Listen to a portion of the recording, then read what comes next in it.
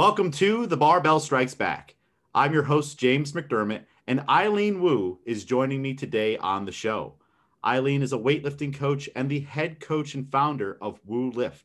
I'm super pumped to talk to Aileen today about weightlifting and CrossFit and to learn more about WuLift and all of her thoughts and philosophies on coaching. Aileen, how you doing? Good. How are you doing, James? I'm doing great. I'm having a good day. I've got my Fit Aid here with me. Okay. Okay. Mandatory for the show. Do you have a drink of choice for the show today? I have my water in my clean canteen, so Hydro Okay. Flask. I'm sorry. All right, cool. Hey, it's good to have a water. I'll admit I've not drank any water today. I've just had coffee and Fit Aid, so I'm all hopped up on minerals and caffeine. There you go. It's all you need in life. I know, that's it. My heart's racing a mile a minute, and I'm just ready to go. There Maybe you I'll go. have water after the show. Maybe. Have you done any training today? No, not yet. It's actually a full day between business things and coaching things. I don't think I have a free moment, honestly, today until 8 o'clock tonight. So Oh man, okay. we'll Are, save that for tomorrow. are you typically a morning training person or an evening training person? What's your preference? Afternoon. Afternoon? Afternoon. Late in the afternoon or like early, like 2 to 3 or something like that? Yeah, like a 3-4. Okay. All right. Yeah. I'm typically like a 1 to 2 type of, when I can fit it in. Yeah, absolutely. That's a great time. With everything else going on, 3 to 4 seems to work best. Yeah. It's like, as a coach, it can be hard just to pencil in that time for yourself. And I know if I have to train early in the morning, I might not be a happy camper for the rest of the day. If I have to get up at like 6 a.m. and start doing snatches and clean and jerks. Yeah, I'm not good training in the morning either. I've tried. It doesn't work. Yeah. Now when you are training, is the snatch and clean jerk your main focus? I know for me, it's a big part of my training, but I also try to get in a little CrossFit here and there to stay conditioned. What does your training look like right now? Well, honestly, my training looks like the basics in terms of like base strength and the accessories with that. So right now it's, squat, deadlift, press, bench, rows, pulls, and then all the baby like shoulder accessories, leg accessories, and then working with the snatch and the clean jerk, mainly just to stay tied to those movements, lighter weights, just to be moving with them with technique.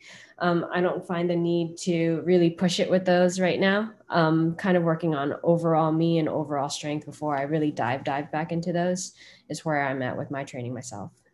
I like that. Working on overall me. That's a cool way of saying it. Me, yeah. Yeah. Now, what are your goals? Like, so you're going to be working eventually to get back into the lifts. So are you just taking some time away from them right now, coaching, rehabbing something, and then you're going to get back into lifts with a bigger focus later on? Yeah, you know what? Like I like to think myself as different from a lot of weightlifting coaches or Olympic weightlifting coaches out there, and that I think the toolbox is bigger than just snatches and clean and jerks. There's a lot of other tools in the toolbox if you're willing to see them and focus them, and that honestly take bigger priority, right? So if you're having shoulder instability issues, if you're having hip problems, if your low back is really bothering you because of an accident you had or something, I think it's important to really rehab those and get you to a proper state where you can be executing the movement well before you just start snatching and clean and jerking, is my take specifically. And I'm also in a part of my life where performing the Oli lifts myself isn't my main priority. Like I have other things like growing WuLift and helping my clients and athletes and my life. And honestly, right now it's just WuLift, focusing on that. So in terms of my focus, I guess, from a strength or athletic standpoint, it's to move and be strong and be able to sleep at night and be just totally like working towards this process of like bettering myself, I'd say. Being healthy and happy, right? Yeah, that's what I would say. Yeah, I think sometimes people lose sight of that, right? Like you get really involved and wrapped up in an activity, whether it be weightlifting or CrossFit or some other sport, and it consumes your life to the point where you don't realize, hey, it doesn't really even make me happy anymore. Like I'm in pain all the time, and this is just not an enjoyable activity. And you wish you can go back to being a beginner again, when you were just fresh and learning everything for the first time.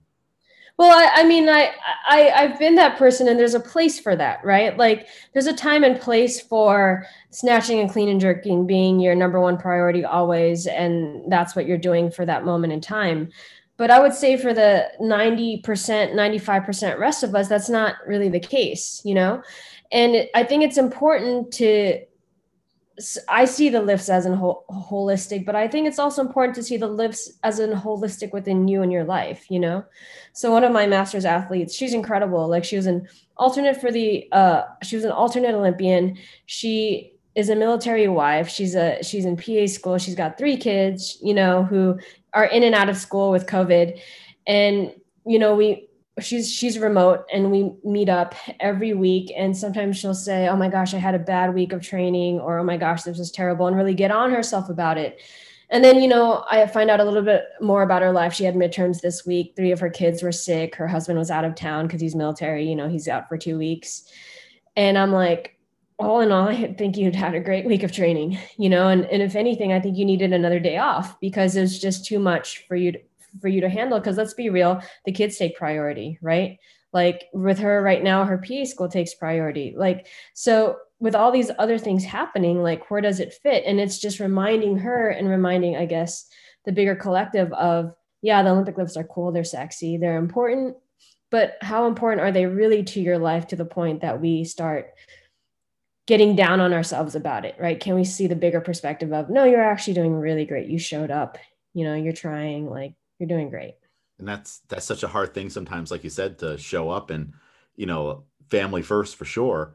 And I know I've done this before, and I've had lifters who have done this before, and you probably have too, where the numbers and the lifts start to define you. You are your snatch PR walking around, you're your clean and jerk PR. And that's definitely a dangerous place to get in, because then it starts to take that enjoyment out of it. You start comparing yourself to everybody. And little do you know, like, just for the fact that, like you said, you got into the gym, you picked up that bar, you had an opportunity to lift. And that's all that really matters. You can get better on every single time you pick up that bar. Absolutely. Now, Aileen, take me back in time. I want to know the origin story of WuLifts.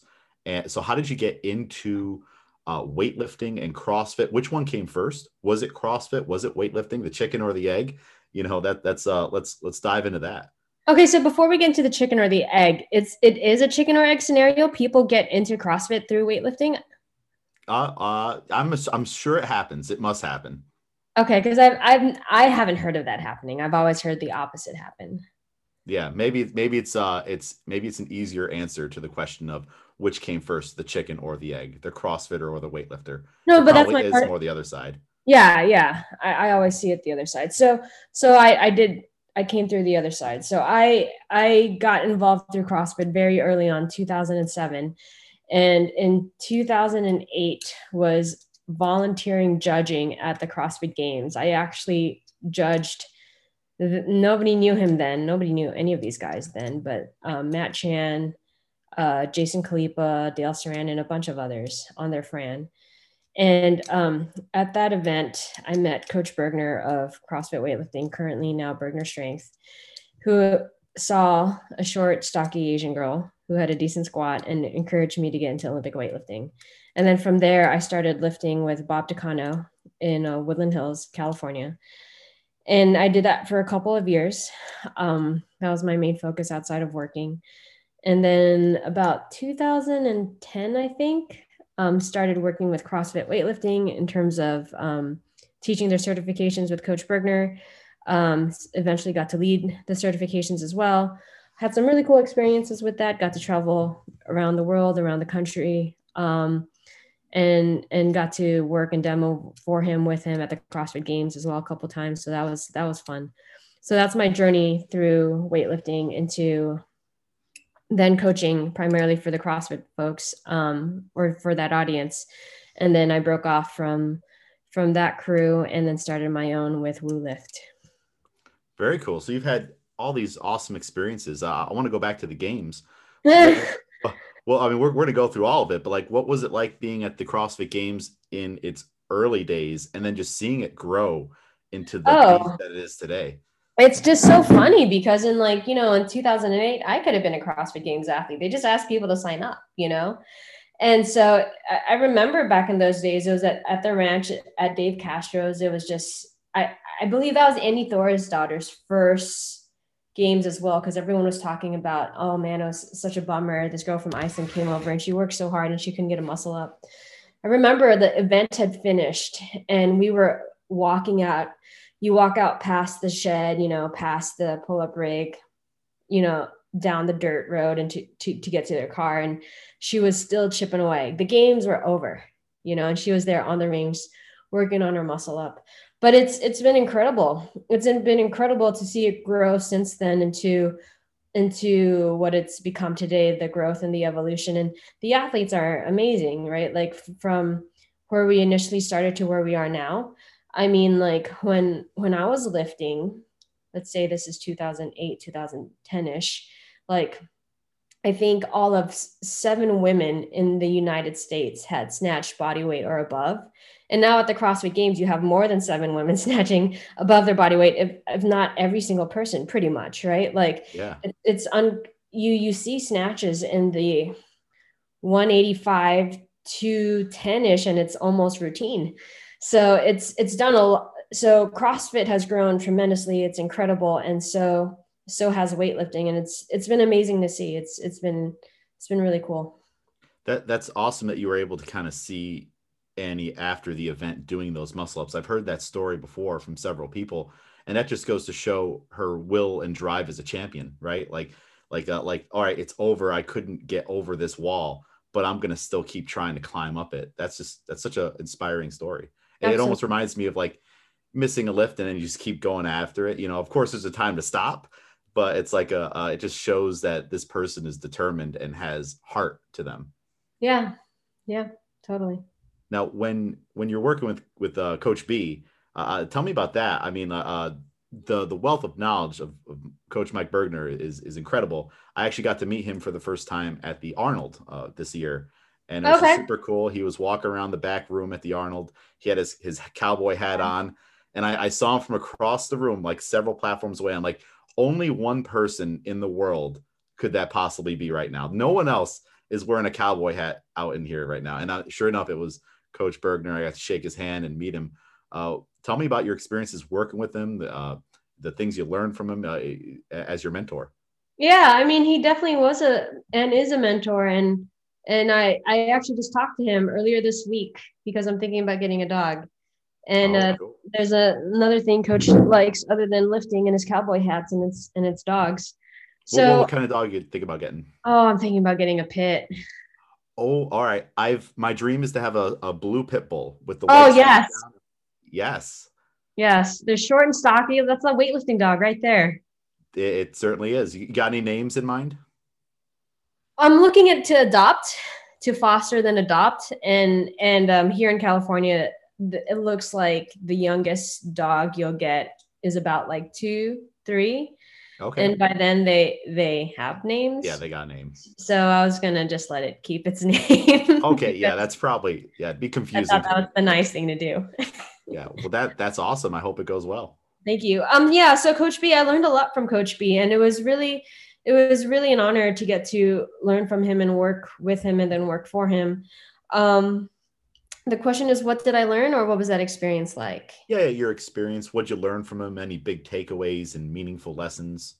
Yeah, I mean, I really learned how to break down the snatch working with Coach Bergner, and since then I've tweaked it and I have my Aileen Wu take on it, and so we've diverged. But previous to that point, you talk in terms of like learning how to snatch as a beginner. It was like, look at that person and go do it, and you just tried to do it and you weren't really sure as to what it was or why. I mean, there were a couple things that I knew or that I was told in my head, like, hey, your butt better not come up off the floor, or like, hey, make sure you get triple extension, or hey, you didn't quite hit it, you really need to emphasize it, or hey, keep pulling. Like those things are big, right?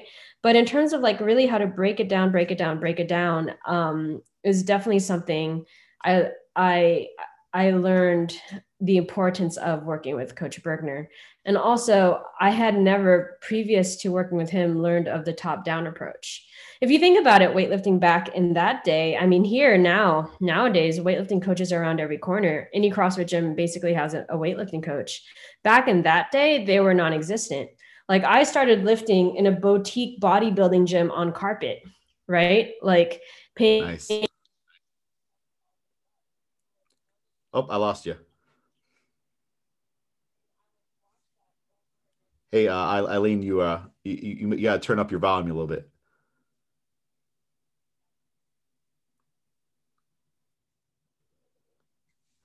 Uh, yeah, wait.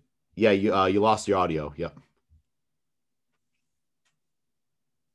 Maybe the Bluetooth kicked back in. Yeah, I can. Oh, there you are. I hear something. So weird.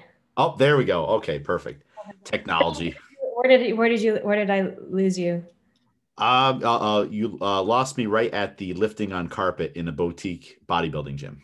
Yeah, so back in the day, I was lifting on carpet in a boutique bodybuilding gym on Ventura Boulevard. There was no weightlifting around. There was one YouTube video, maybe two, and it was grainy, and I would study the heck out of that. Like today, there's weightlifting everywhere, so it's definitely not the same scene. But with Coach Bergner, learning the top down approach, which I hadn't learned before then, and another big thing that I learned with Coach Bergner was really addressing the group and working with the group and progressing a group through this learning that I learned with him, from him, and then was able to do myself. So all those things, definitely.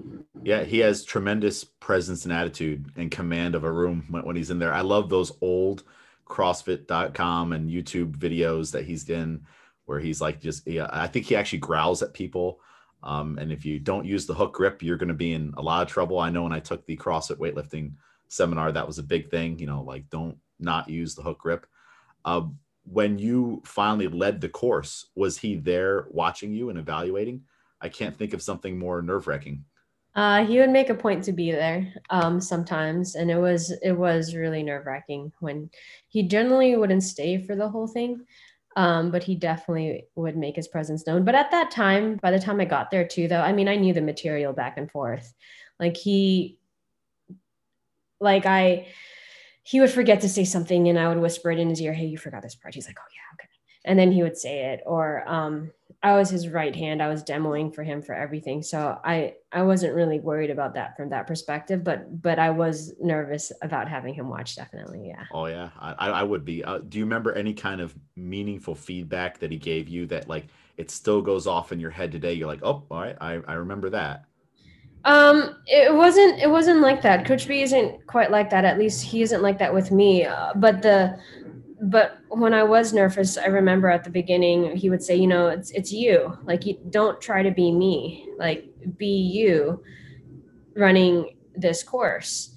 And because I growl, but I don't Coach B growl, and I don't care to have the class do burpees, not like that. So that was very helpful. He's like, "You're great. You're really good at what you do. You're a great coach. Just be you." So That's that's, fantastic advice. yeah, it really is. I think a lot of people get caught up in that trap, especially when they have a mentor. You don't have to be that person. You're your own person. Absolutely. Yeah. Now, you said your other mentor and the other person you kind of learned from was Bob Decano, right? Correct. Yeah. So, what's the contrast there? Do they have similar teaching styles, similar philosophies? What was it like working with Coach Decano? They're very different. They're hugely different. They both have been around the sport for a long time, and they both have um, done a lot for USA weightlifting, and they both have produced their own great athletes. Um, Bob is much quieter. He's not anywhere near as loud as Coach Bergner. He has his own personality that's very Bob. So there's that. Um, what I got a lot of spending time with Bob was, at that time, it was at least 2 to 3 hours Monday through Friday training. And also as you're training, you're watching other people train. So as you're being coached, you're watching other people being coached, and you hear things and you learn things. And I really think I developed my eye in that space. I think a lot of people go to weekend courses and they expect to be there after a weekend, and I don't think it compares to the hours and hours of every day watching and having your eye indirectly or directly being assessed by with a coach there. Like, did you see this, did you see that, or hey, you missed that, and just hearing that and seeing that, oh, what did he miss, or what did he just say, okay, can I see that next time, and just seeing that lift after lift after lift after lift. Like that's what it takes, to really develop your eye. So I remember when I'm coaching now, or when I watch the analysis videos for some of the CrossFit weightlifting stuff, some of the comments are like, how do you see that, or how do you know, he wasn't tighter? Well, because I've spent so much time watching these lifts, I can see it. I probably can see that better than I know the back of my hand, to be honest. And it's just, yeah, so that's how they're different. I'm rambling on. They're very No, different. it takes time to develop that coach's eye, and in order to do it, you have to see rep upon rep upon rep. Just like doing the lifts, right? Coaching the lifts and doing the lifts are kind of similar in that regard. You have to get the reps under your belt and do them the right way. And as a coach, you have to see lifts and be able to discern whether or not it was done the right way, or what feedback do you need to give your lifter. Absolutely. Now, how does this all come together for your own personal coaching philosophy? How do you differ from Coach B and Bob Takano? You said that you've evolved some of it, and also, I guess maybe first, what inspired you to become a coach? Like, what was that moment where you were like, you know what, I want to do this too. I want to be able to help people get better at this and empower them in their lives through weightlifting. So backstory, when I started CrossFit back in 2007, again, there were no CrossFit gyms around. It's not like now. And so at that time we went from the garage where I started off with to an industrial space, and I became part owner of that gym. And in becoming part owner of that gym, and also because you go take your CrossFit level 1, you become a coach, right?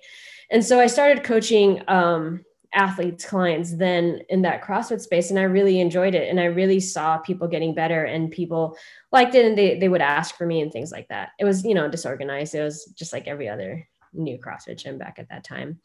Left that to start Olympic weightlifting full time. And I had a feeling at the end of that I did want to come back to coaching, and that I did want to come back and coach that. So I think I always kind of knew, even at the beginning of Olympic lifting, that I wanted to be coaching. How do I differ? I have a unique personality, I would say. Silly, goofy, but also stern, almost militaristic. And it's just it's different in the things that I guess prioritize, or the things that I look for, the ways I go about calling out movement from athletes. How one coach would go about it versus another, I think is where I differ. I like to think that I'm funny and I have this fun personality also. But really the intention for me with coaching weightlifting is the empowerment of the individual and the athlete through what happens to be weightlifting at this point. I just happen to be good at both. And so really the intention, there isn't a set way, but more so as connecting with the athlete and partnering with the athlete as we go through this process. So there's no, I'm right, you're wrong.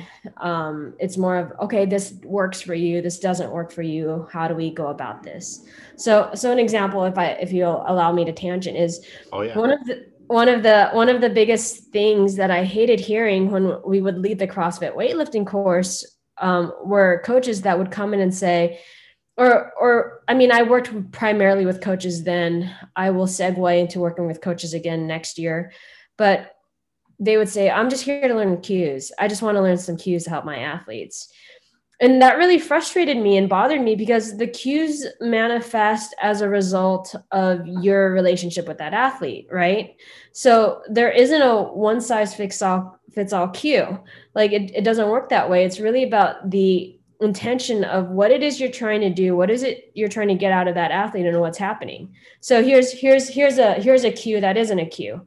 So I was coaching once in San Diego, and there were a couple guys who had come up from Mexico, or I think it's Mexico, and their Spanish was broken, but they were real, like, they were young boys, and they were, scoping, but they weren't quite getting the movement right. And there's a difference in your movement when you are confident in what you're doing and when you're not. And we're just working with PVC, but they're not getting it quite right. And, they're being flirts. And the boys were being total flirts. And so I was trying to get this movement out of them. And with normal people, or not normal people, but with people who speak English, I would say, hey, have you ever ridden a horse? And most people will say no, and some people will say yes, but they all acknowledge that the horse knows how you're feeling without you telling the horse how you're feeling. So if you're nervous, the horse will know you're nervous. If you're scared, the horse will know you're scared. If you're feeling good and confident, but not arrogantly so, the horse will know that too. If you're calm, the horse will feel calm, and that will having ridden a horse once in my life, I can say that's very true, because I was not in charge of the horse. I would say the horse was kind of in charge of me. So, and it's partnering with that horse, right? Yeah. So one of the things is, like, the barbell knows just like the horse knows. So if you go up to that barbell and you're scared and afraid and not confident and nervous, well, your movement will show that. The barbell will show that. So I'm trying to get this across to these guys, and they're not really getting it. And so finally I go, hey, how do you pick up a girl at the bar? Right? Are you scared? Are you nervous? Or are you like, hey, like, can I buy you a drink? I want to dance. And these guys were already flirts, already knew the answer. But it's not about the cue. It's about the intention. What are you trying to get out of it? Yeah. Understanding your athlete and who you're talking to. And that's part of the art of coaching, right? Like, I'm sure all your athletes, their job, who's in their family, where they go on vacation, things they like to do for hobbies, sports they've played in the past, and then you can use all of that to help your athletes better understand how to move. Yeah, absolutely. No, that's wonderful. I mean, and now for you, as when you were a beginner, did you find that, learning weightlifting was a frustrating thing in the beginning, in a sense that you didn't have someone there to kind of tell you, like, hey, how do you approach the bar? How do you do this and that? And then how did you kind of segue into wanting to compete in weightlifting? Basically, having a whole lot of guidance. When you're working with Bob Takano, you're competing. I think I competed like a month and a half into starting lifting, to be honest. Oh, okay. So it happened fast. It happened right away. And I like didn't I didn't get the breakdown from him the way I break it down, but he did break it down, right? In the way that he broke it down. And I was lucky, because at that time, by the time I think I got to Bob, he was already Hall of Fame coach.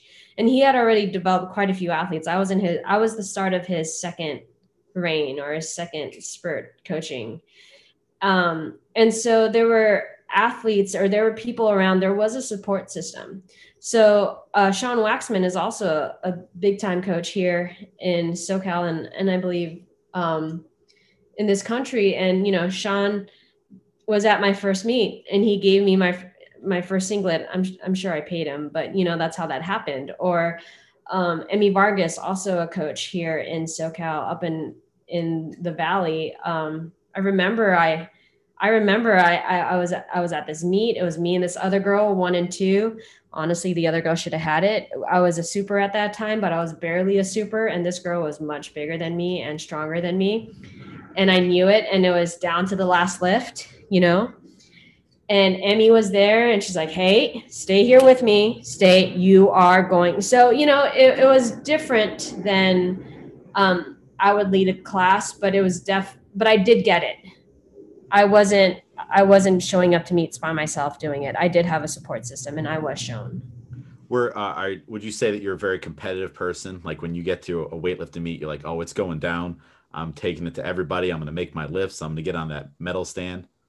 At that time, weightlifting wasn't as big. And so I honestly have like a bunch of medals and trophies that I don't even know where they are right now. Like, they're somewhere. but I do take it very seriously. You spend your entire year, that's how many cycles leading up to the point of this meet. So I'm not necessarily I'm going to kill it, but I am I'm in my zone, and don't fuck with me. Like, don't talk to me. Don't fuck with me. Don't ask me what I do for training. Don't ask me what I had for breakfast. Like, don't ask me what movie I watched yesterday. Like, after the competition, we can talk about all those things just fine. Like, I don't give a shit. Until then, like, we're focused on the meet, nothing else. I like it. I like the intensity. And, I can tell by watching your videos, you bring a very similar intensity to your coaching. I like it when I'm watching the video and you're like, hey, you stand there. No, I said stand there. Like, you have to be firm. You have to be, garner the respect in the room and show people that this is exactly what I want. So I think that's a good energy to have. Well, thank you. Now, when you're working with CrossFitters and weightlifters, do you primarily work with only CrossFitters, or do you work with anyone right now that is also trying to pursue things in weightlifting? I mean, I work with some masters athletes primarily. I don't have any junior open athletes, which I'm fine with, because I mean, they are sexy, but it's not the end all be all. I like working with CrossFitters, honestly, because there's so much on the table. Like, they leave so much on the table in terms of improvement and gains that can be made in a very short amount of time. And that's just fun for me, right? Hey, let's do a little bit of this. Hey, let's do a little bit of that. Hey, practice this a little bit 2 weeks later. Oh my gosh, you just put 40 pounds on your snatch, Yeah. And they need a lot of help. They're trying to focus on so many things, getting into CrossFit, there's so much terminology. There's all these different movements. You want to look good. The workouts are so hard. And then you also have to get this snatch thing just right. Yeah. And it comes up once a week in your training, and it's frustrating. Yeah, that's a hard way to do it. It's a hard way to do it. So how do you differ your programming for these two people? I'm assuming for CrossFit, maybe it's more technical as opposed to strength training because they have so much other training going on. How do you kind of balance between not affecting the CrossFit too much from an overall sense? Well, for the CrossFit athletes, honestly, it's the programming is not really programming, it's more drilling, because they have the work they're already doing, and I don't need to put more on top of that. Like, it would differ if they were transitioning from CrossFit to lifting, but if they're still CrossFitting, then I generally don't mess with the programming. I just want them to do some homework and some drilling.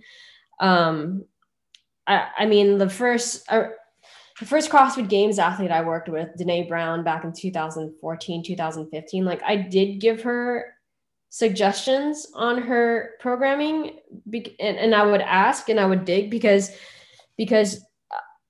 I believe there was stuff we were leaving on the table and deficiencies within her as an athlete that her programming wasn't addressing.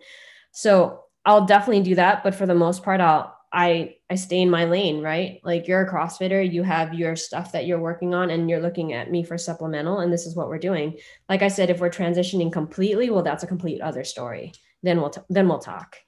No, that makes perfect sense. I mean, and you don't want to step on the toes of their CrossFit coach. Do you find that you're working in conjunction with a CrossFit coach? Like, hey, okay, this is what you got planned. We got snatches coming up. Here's what I told ex-athlete to do for drilling to get better? Yeah, that's hard, because a lot of people, especially CrossFit coaches, think they know how to coach the lifts, and they don't. And that, they're just talking to you because they need to hear it from somebody else. And you're just like, okay, sure, thanks. And so from that perspective, it's hard to deal with them, especially if they think they already know the answer. Generally, for the most part, I deal with the athlete who just comes to me directly and to learn lifting, especially through the technique class. And I'll tell them, hey, until we get to the point, it takes us 8 weeks to build up to a full snatch. And until we get to that point, I tell them I don't want them full snatching, because it'll affect their movement. And I've seen it each and every time. If you're full snatching and we're only learning the high hang snatch because we go top down, then it's going to just take you even longer. You're not going to get as good gains. So I worked with a CrossFit programmer once, Tim Thackeray, who has built up athletes, at least one, to the CrossFit Games. And we collabed, And I would say, hey, like I would give him my Olympic lifting portion of the programming, and he was fine with that. So that works out well. But Tim and I have known each other for years, and we lifted together with Bob. So that's a Yeah. different story. And so when you say you don't want them full snatching, you're saying from the floor, but when they're working from the hip, they're still doing the full squatting motion of the snatch, right?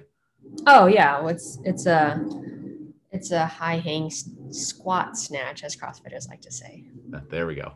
Now, with working with so many people over the years, you've been involved in CrossFit and weightlifting from essentially like their almost infancies, into what they've blown up into now in this country. Uh, for athletes, this is a two-part question. For athletes, what have you noticed has been the number one error that they're always committing, either in the lifts or maybe even their approaches to weightlifting? If you were to narrow it down to one thing, you're like, if I could fix this one thing right now on everybody, it would be this. I'm gonna give you two. The first one is always chasing the 1RM, and then the second one is grip and rip, just rushing to pick up the barbell. I think those would be the two. Not being patient and getting set up and having a setup, sequence regardless, you're saying. Yeah. Well, Okay. So not even that. It's like, when you go up to the barbell and just yank it off the floor, you're not even there's no preparation there. There's no getting set. There's no mental mindset. There's no what is my body doing, and then you see you see the result in how they actually lift. So that's what yeah. I would say. Do you think that problem stems from doing snatches and clean and jerks in metcons? Like, do you think or like maybe people are getting into doing those movements in metcons too early, where maybe they should just focus on the skill, master it first, get their technique ingrained, and then try to go fast and do 21 reps in a row with a lightweight or even a heavyweight? Yeah, I mean, like I yes and no. If you're doing something like an Isabel, but you're doing it at a really, really, really lightweight for you and not as RX, then I think you can keep it as long as you can differentiate and as long as you know that it's a completely different movement. It's written on the board as snatches for time. I think it's 21 or 25, whatever it is. 30. But 30, sorry. But know in your head it's not the same thing.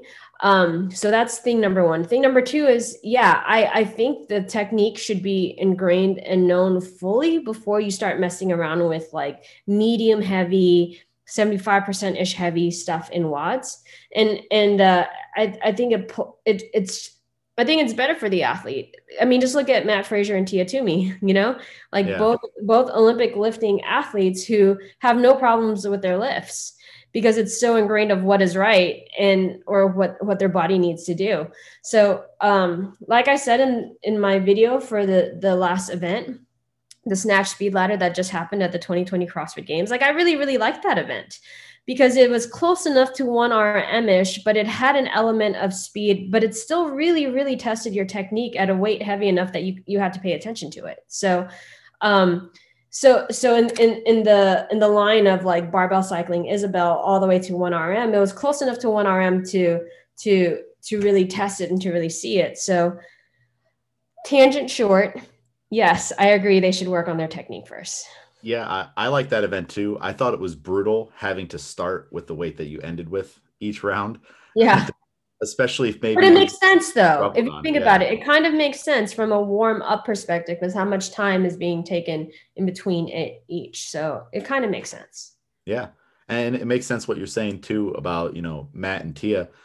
On one of those rounds, I think Matt missed a lift, but he was able to get right back on it and hit it, essentially doubling it. He's doing doubles while everyone else is doing singles, and he can just get right back on it. And his technique is so robust and so confident. He can afford more degrees of error versus these other guys. They may not have that foundation, some of the rookies, and they're not going to be able to get away with it and bounce back for that. That's a great word, robust. His technique was robust. I agree. Oh Absolutely. yeah. So Matt Frazier, if you're listening to this, you have robust technique. He already knows, I'm sure. Yeah, he does. Yeah. So part two of this question, that was the athlete side. What about coaches? Now, what do you see as being the most egregious common error that coaches are committing when working with athletes? And these could be beginner coaches to, people just starting out, maybe on the same level as those beginner athletes. But what are your thoughts on that? I think the troubleshooting is shallow. It's superficial. I think from what I see from a lot of coaches, it's they're beginning to kind of develop an eye. And so when they watch a lift, they can see maybe the one or two things that are kind of wrong, right? And they're not wrong in that, yeah. But what about the 5 other things that happened in that lift and what caused those 5 other things? Like that's the real question. And that's the thing you want to address, right? So if someone's not getting enough extension, or if they're not getting, if they're not getting enough extension on their lift, why? It's generally not because they're just not getting enough extension. Yeah. So like, what are all the other things that happened, and what do you need to address to help them with that? That's what I would say when I see coaches. The number one thing I see. The number 2 thing I see with coaches that really breaks my heart and is the reason why WuLift got started, at least on the online perspective, is the approach of they're not getting it because there's something wrong with the athlete. So it broke my heart. Like I had an Instagram post a while ago and asking my followers why they thought they weren't PRing or what was helping them from continuing to grow in their lifts. And about 30 to 40% of them said it was mental. And when I asked those guys, they said, well, I think there's something wrong with me because I'm strong enough and I'm scared to get under the bar, or I can't get under the bar and I can't snatch it, even though I'm strong enough and my coach says there's something wrong with me. I think there's something wrong with me. And I think that's just such a disservice to these folks, right? Yeah. There is nothing wrong with you. I don't think so. You just haven't been shown yet. And so let's show you. And then well, it's like you need a coach to believe in you too, versus saying there's something wrong with you. I agree. Yeah. I mean, because if not, you're kind of putting a ceiling on the athlete's head. It's like every athlete you have, it's like, I think you can do this. I know you can do this. Let's do this. Yeah, but it's also developing the relationship with the athlete where they know you're just not saying that. Yeah. You know. It's like I know my athlete enough, or I know this person enough to say, okay, this is our next step, and I know we're okay. And I know this next step, and I know we're okay. So that when they ask you and they look at you, you can sit there with confidence, and they're okay, and you can be there for them, right? It's not just a, hey, if Joe Schmo or like Sarah whatever like says, hey, my squat is 300 pounds, 500 pounds. Do you think I can snatch 175? I'm not going to say, of course you can. Like, I don't know anything about you. Like, I've never seen you lift before. Like, how can I know that? But if I am dealing with my athlete directly, like, let's say Jonathan or Josh or whatever, and they just hit like, let's say Jonathan, he just hit 260 on the snatch and I was there with him, and I'll say, hey, put 2.5s on each side. And he'll say, oh, are you sure? And I'm like, yeah, I'm sure. Because I know it. I've seen it. I've worked with him at that point. So that's a different story. No, I think that's a great way to look at it. And now how would you go about kind of correcting all these issues in the weightlifting and CrossFit world, where you have lifters who maybe the most common error is they're chasing 1 rep maxes, like you said, and maybe not focusing on the fundamentals too much, and they're not getting tight enough at the start. What's your answer to that for those people? Maybe one of them's listening right now. They're like, hey, that is my problem. How do you recommend they fix it? And then for coaches, how do you recommend they get better at forming relationships with athletes? Because that sounds like what the error is there. I'm going to start with that one, because that one's because you just said that one. I think with coaches, if they could take a step back and realize that I'd be curious as to what their intention is with coaching and what their why is. And that's going to drive their actions and their beliefs. But after that, for me, at least, it's realizing that you're not the center, the athlete is, right? And with the athlete being the center, can we listen and can we pay attention to what's happening here? and let that show you what's next, as opposed to, well, this is what I want, or this is what I think, or this is what I say. Well, yeah, it's not about you. Move on. Yeah. Communication. In more than just communications, listening, right? And for the big time athletes, it depends on where we are and what we're doing. If Sam Briggs calls me and she's 2 weeks away from a competition and wants to shore something up, I'm not going to approach her the same way I would any other athlete at the end of game season looking to improve their lifts for next year, right? So with an athlete like, let's say, a Sam Briggs who has 2 weeks to competition, I would pick the easy things, the small things that wouldn't really affect her technique too much, but she could carry over and it would help her tremendously. With everyone else, we start the same way we start everywhere else, from the beginning, from the basics. I just talked to one of my athletes this morning. We just worked on a technique for the snatch, and she's an everyday CrossFitter. She's a mom, she's a lawyer, and just working on technique, she went from an 85 to a 110 pound snatch in like a matter of like 2 months, not having really drilled anything else, you know? Congrats. Yeah. And you hear those stories all the time, and I hear those stories all the time. So I think the normal everyday CrossFitter and weightlifter and the games athletes, they think it's that different, and it's not. I would put a CrossFit Games athlete in my technique class starting from the beginning any day, all day, if that's where they were at. Yeah. And, you know, the ones that are going to be the most successful are the ones that are going to be like, yeah, I want to take this technique class and work on this versus I'm too good for it, you know? I've gotten past the point where I need to convince people or fight with people. I just let them tell me when they're ready. Try to listen. Yeah. And people realize they're ready at different points. You know, they may not be ready at first, but then a couple months down the road, they might say like, okay, yeah, I'm ready to do this. You know, some people just need to learn the hard way.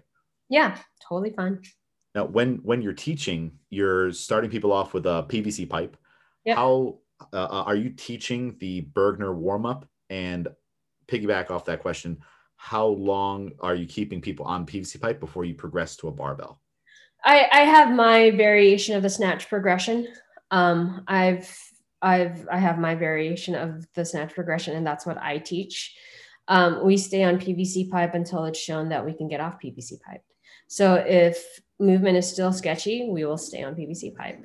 Once movement has shown to be consistent, we will load, and not until then. So that's how long we stay on PVC pipe for. And it's funny because before learning with me, everyone's like, oh my gosh, we're going to be spending how long with mainly PVC pipe? And then once they get to class, they're like, do we have to? Like, I like my PVC pipe just fine. So generally it's funny because they want to be loading all the time. And then we get there and they're like, oh, I really don't want to load. Don't make me grab that barbell with weight. So it really depends. I remember when I took the CrossFit weightlifting seminar, we did PVC pipe for 2 days straight until the very end. And I mean, that's got to be one of the most painful, sore, you know, post-seminar sessions I've ever done.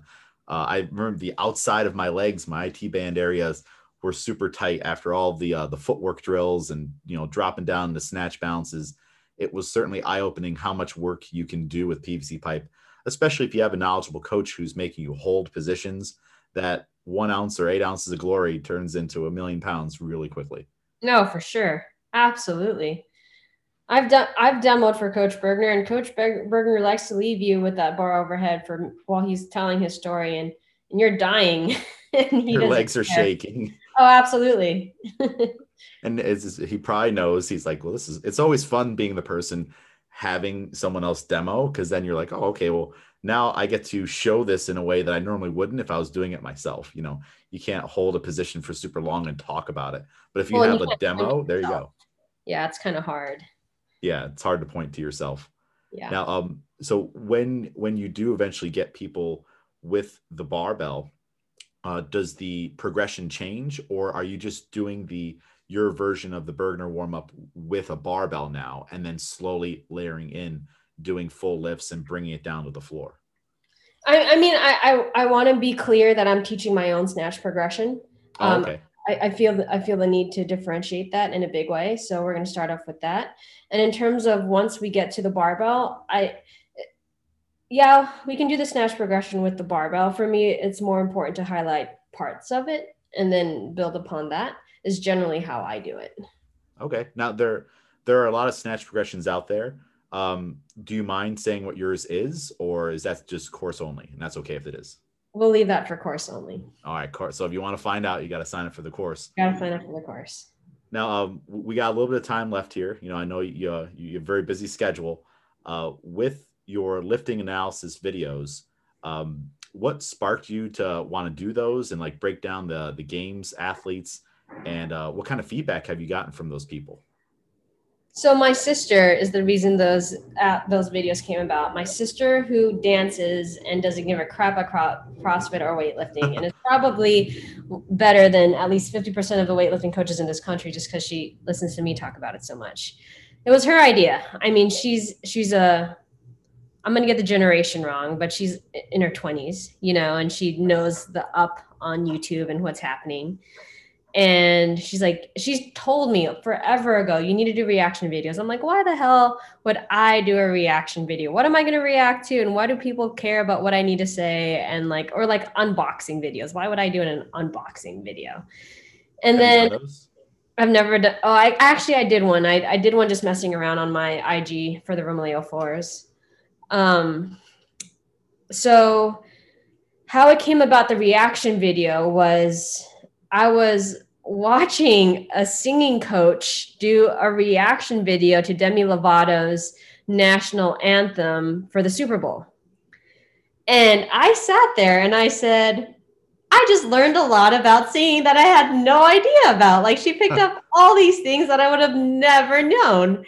And that's the second I saw that, I said, okay, let's do the video. And that was the spark of why I did those reaction videos. The response has been awesome and not awesome. I think primarily more awesome than not awesome. I get DMs all the time. Oh my gosh, I watched your videos and I drilled some things, and in 2 weeks I put on 40 pounds on my clean. Like I get that all the time. I watched your videos and I PR'd, which is beautiful. It's like amazing. Yeah, that's awesome. It's wonderful. Also got a lot of not fun stuff and got a lot of hate, and let that be. And I work with that as well and kind of keep doing what I'm doing. Yeah. I mean, you can't let it discourage you. I mean, there's always going to be people that speak negatively on anything, you know, but it's not easy to put yourself out there like that and create this type of content, you know. Yeah. Not everybody's comfortable getting in front of the camera and giving their opinion. And I've noticed too on your page, when you'll post coaching videos, people will make some comments. And the thing that comes to my mind is, well, they're taking it almost completely out of context. You know, they're kind of losing focus of the fact that you and this athlete may have a relationship and they understand what you're saying and you're trying to make it make sense to them. So this is why you're saying these words to them and it works. Yeah. So it's kind of hard to kind of take coaching out of context because they're not seeing the whole session. They're not seeing where that athlete started and came from. And then their feathers are getting all ruffled and they're like, well, that's not how you say it. But it's like, if you were to watch me coach, I say all kinds of things, you know, when I'm walking around, because I know the person and I'm trying to make this make sense to them. And if you were to take that sound bite, you know, there's a lot to learn from it probably, but you can also take it the wrong way. Yeah. And I honestly have had, I'm willing to bet, more experience than 99% of these commenters with coaching, beginning and in general weightlifting athletes, right? So when someone tells me, oh, I think I know what you're referring to, but when someone says, hey, that's wrong, or no one would ever do that, or that shows you're not a good coach, my head automatically goes to, really? Because it's worked for me 99.9% of the time in immediate gain. So I'm not quite sure what experience you've had with that yourself, but it's worked for me. And as long as it works for me and my athletes, we're going to keep using it. Yeah. I mean, maybe you'll have to take the Joe Rogan approach someday, you know, because he talks about not reading the comments, you know. So when WuLift blows up to like millions of views and stuff like that, you'll have to be like, all right, I don't have time for the comments anymore. Oh, I can't wait to get the Joe Rogan 100 million Spotify move to Austin, Texas contract. I'm Yeah. down. Spotify shout out. Let's get that started. Yeah. Well, Yeah. hey, maybe eventually you'll start up the WuCast or WuLift cast. I've definitely thought about it. So yeah. Yeah. Well, here, let's for fun. Let me do this here. I'm gonna do a little screen share. I've got the master herself on the podcast. So I thought what would be fun is to take a look at this video here. Okay. And really what I want to know is, in your expert opinion, analyzing videos, all these videos, does this video make me look chubby? Do I look a little very self-conscious about it? I don't know. You're probably not the leanest ever. I lost you. Can you hear me? Test. We gotta get your audio back. Test. Can you hear me now? Oh, I heard something. Test. Hearing? Nope. Still lost audio. it. Let's try this.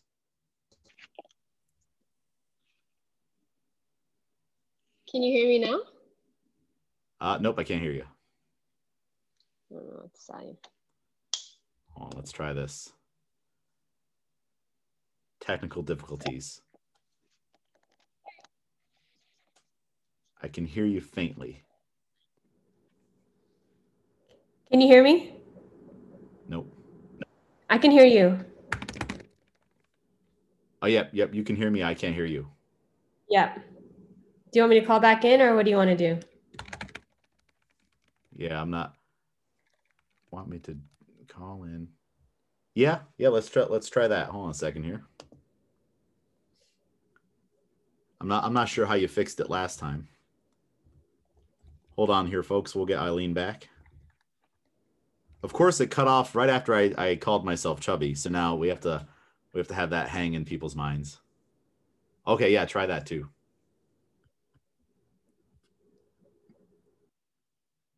All right, we're gonna reconnect here, and then we'll get back in, and we will find out the answer in a second. So thank you everybody for listening to my interview here with Aileen Wu. It's been a lot of fun talking to Aileen. We're about to wrap it up pretty soon here. Just having a little technical difficulties with the audio. All right, she's coming back.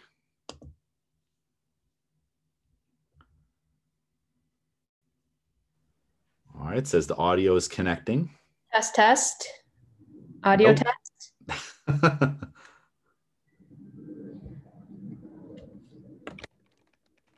Yeah, maybe go down to the, yeah, let's try that. I sent you my number there. We'll do this the old-fashioned way here. Yeah, 1 second. There we go.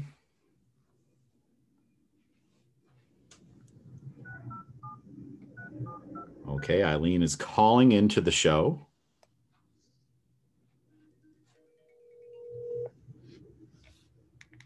All right, there we go. Got you on speakerphone. Awesome. All right. Yep. Sometimes technology just doesn't like to cooperate. It happens. There you go. So I was gonna say you're probably not the leanest ever, but the movement looks decent.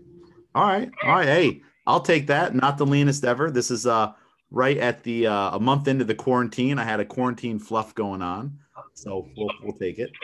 Yeah, it looks pretty clean. But you are lifting on carpet though, so we are gonna call that out.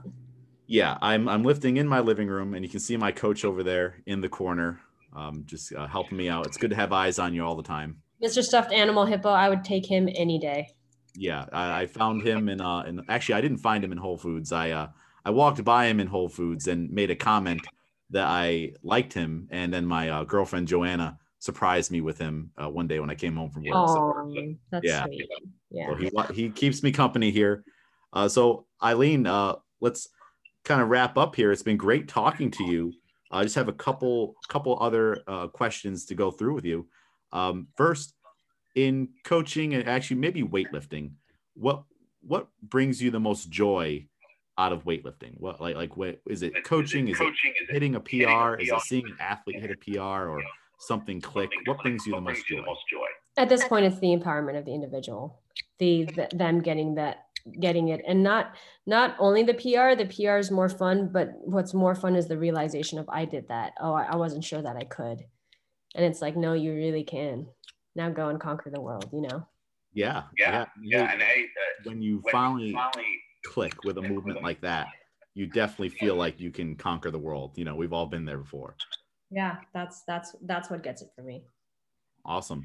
And now, any words of advice to someone listening right now on, who's maybe thinking about picking up a barbell or hasn't yet, or any words of wisdom with weightlifting, CrossFit, or even just life, that you want to leave the listeners with?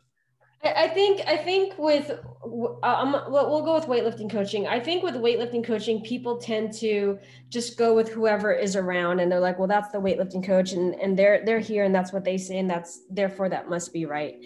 I'd like to ask can you hear me? Oh yeah. I'd like to ask all the athletes and all the people out there to kind of pay attention to how you feel around someone and what you resonate with. So yeah, you might want to learn how to snatch, and that's really cool for you. And that is the weightlifting coach in your gym, but maybe the weightlifting coach at the other gym is one that resonates better with you, or that just feels better for you. And there's a reason for that, and trust that. Like, please trust and listen to that voice. And to take your time. If you have a question, you should be able to ask it. There's no reason why. If your coach is threatened by it, that's their issue. So that's what I say. And for those that want to work with me, we work with beginning athletes, we work with pro athletes, we work with coaches. Check us out at www.wulift.com, WuLift.com, and also you can DM me on my Instagram, wu.lift. We're pretty responsive. So hit us up there. Awesome. Well, Aileen, it's been fantastic talking to you and learning about your history in CrossFit and weightlifting, and also your coaching philosophies. We'll have to get you back on the show again in the future to talk more about weightlifting. Thank you so much for coming on. Thanks, James. Only if you bring the hippo, though. We'll only do it if you bring. Yep, I'll have them in the background next time. Actually, there's computers all around my my podcast equipment here, because I read that softer, things in the room help with the sound a little bit better. So I actually should have brought him in this time. My bad. It's going to be neglected out there in the living room. Well, awesome. Well, everyone, make sure you follow the Barbell Strikes Back on Instagram. Follow me, James A. McDermott, on Instagram. Make sure you follow WuLifts. There we go. And check out her awesome videos. And thank you again so much for listening. Aileen, thank you again. Thanks. Bye.